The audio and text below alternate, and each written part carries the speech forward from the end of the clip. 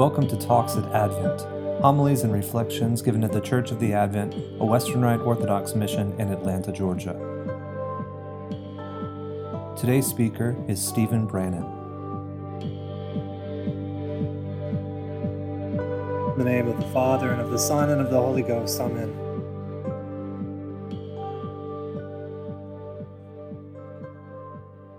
This is a remarkable Sunday. In our calendar, we see so many things happening. This is the beginning of our Holy Week, the holiest week of the year for us, and the most substantial chunk of services and of content that we have for the whole year. The prayers that we pray, the hymns that we sing, the actions and rites that we perform are all part of one holistic drama. And it begins in large part today. This is the day we call Palm Sunday, because palms, of course.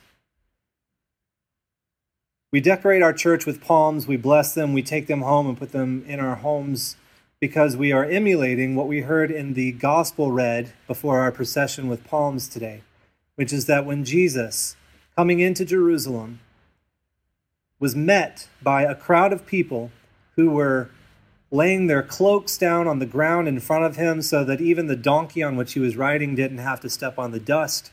They were littering the ground with their cloaks and with branches that they had pulled off the trees in order to make a makeshift carpet on the very ground on which Jesus was walking, or in fact riding in this case.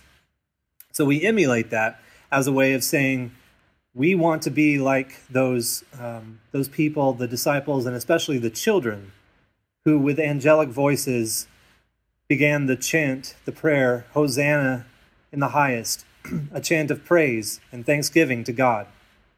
We want to be the kind of people who have hearts like those children, going before the Lord to usher him into Jerusalem, which in the church we know to be the church itself. So that's why we call today Palm Sunday. That's the deal with all the palms.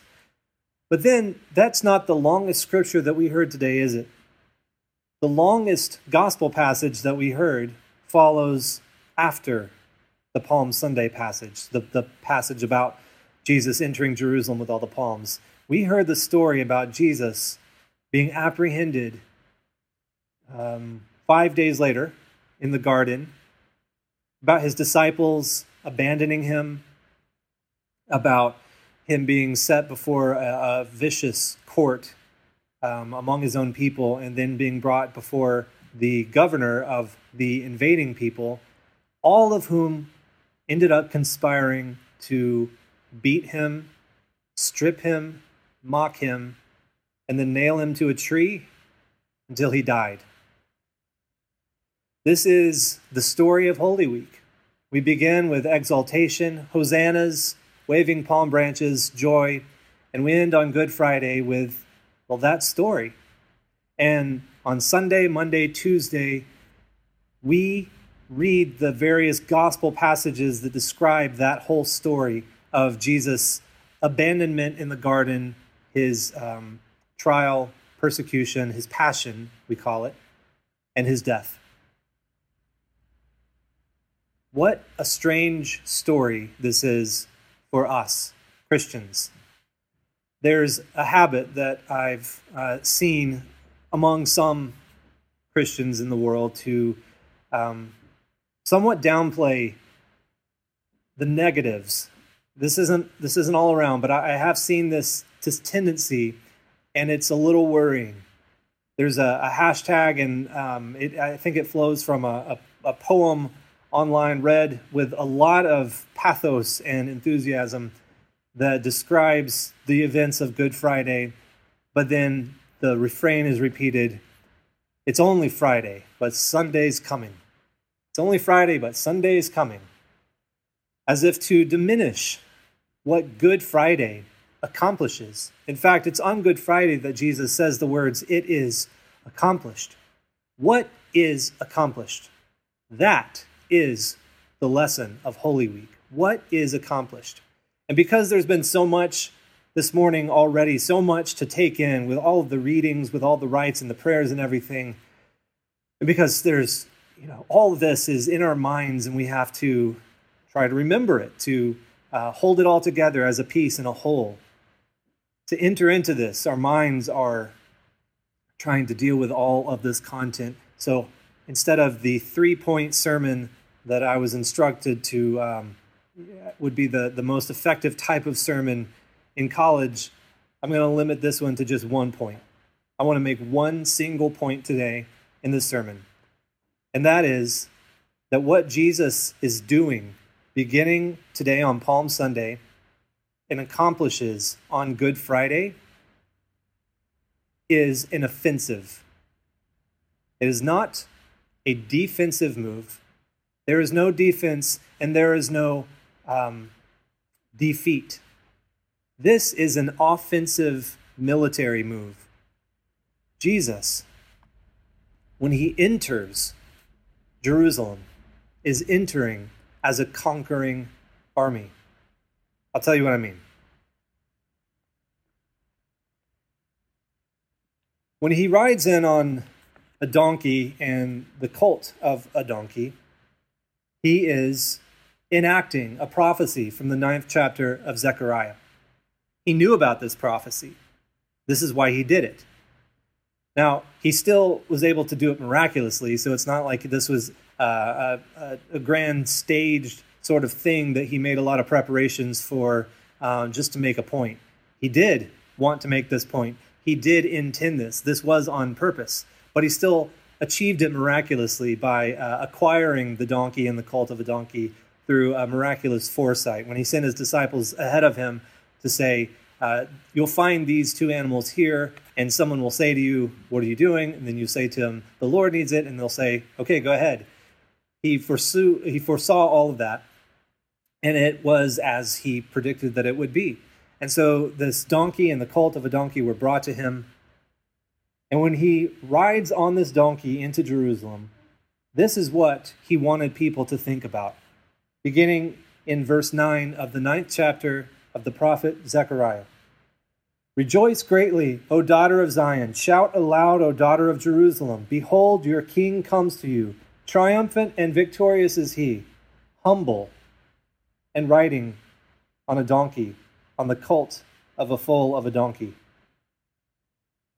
This is the Lord speaking through the prophet here. I will cut off the chariot from Ephraim and the war horse from Jerusalem, and the battle bow shall be cut off, and he shall command peace to the nations. His dominion shall be from sea to sea, and from the river to the ends of the earth. So Jesus is this king that is prophesied, who is both triumphant and victorious, but also humble. He's demonstrating through his humility how God conquers. But unless you think God conquers through meekness and just, demonstrating his humility in a way that would make everyone say, oh, this is exactly what we need. We need this humble king. We don't have long before we see that the crowd turns against him and the rulers of the people and the rulers of the government, and they put him to death. So how is this an offensive? How is Jesus a warrior coming in humbly riding on a donkey? Well, he is accomplishing something, a victory, in a way that only God can accomplish it.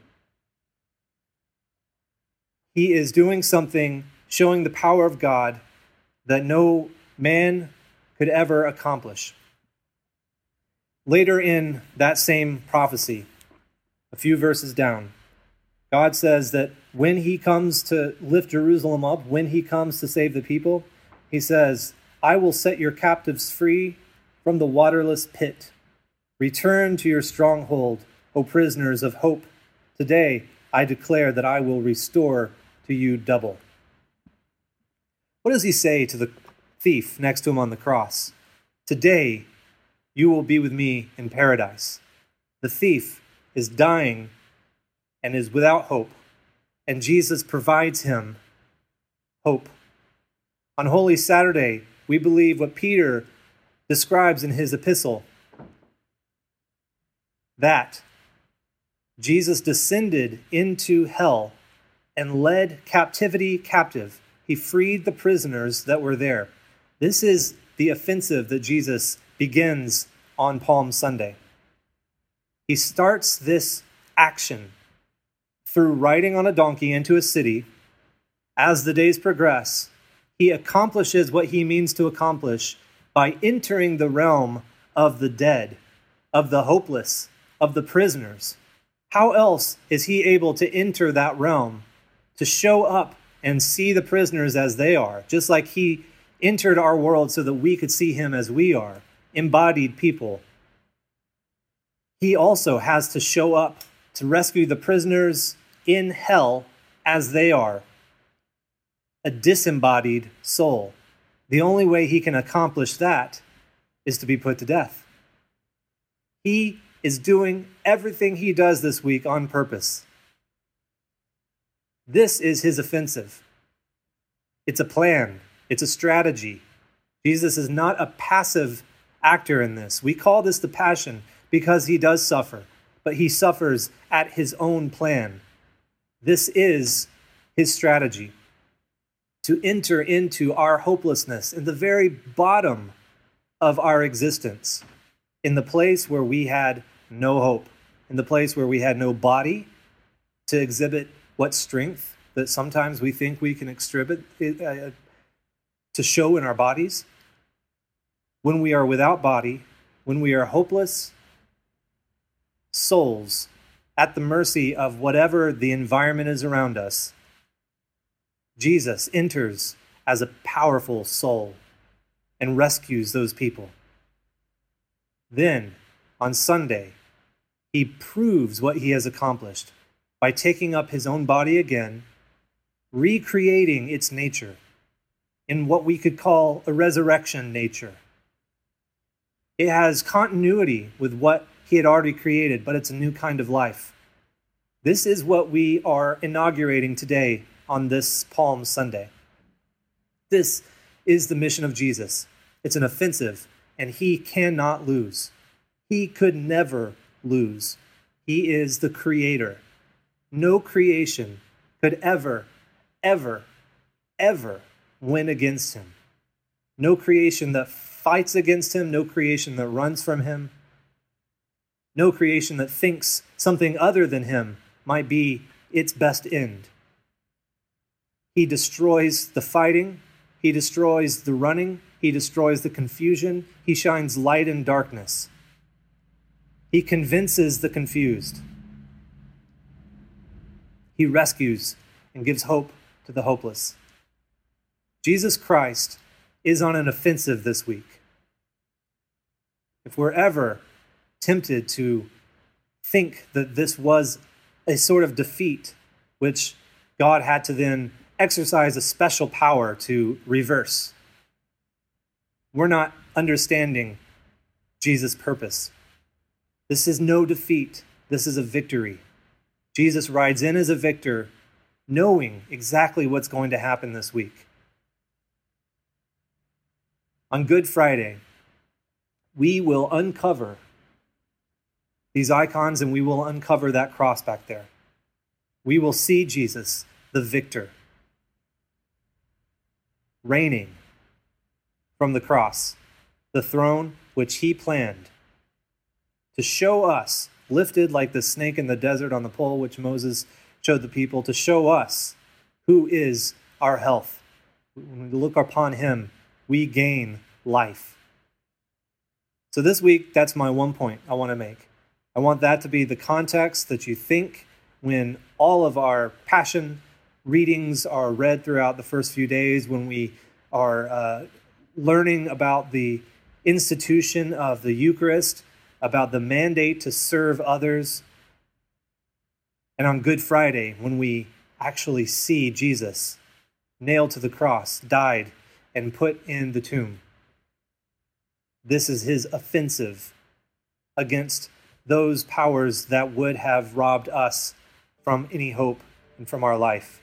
This is a rescue mission. He rescues the prisoners, he leads captivity captive, and he sets us free. In the name of the Father, and of the Son, and of the Holy Ghost. Amen. Talks at Advent. Homilies and reflections given at the Church of the Advent, a Western Rite Orthodox mission in Atlanta, Georgia.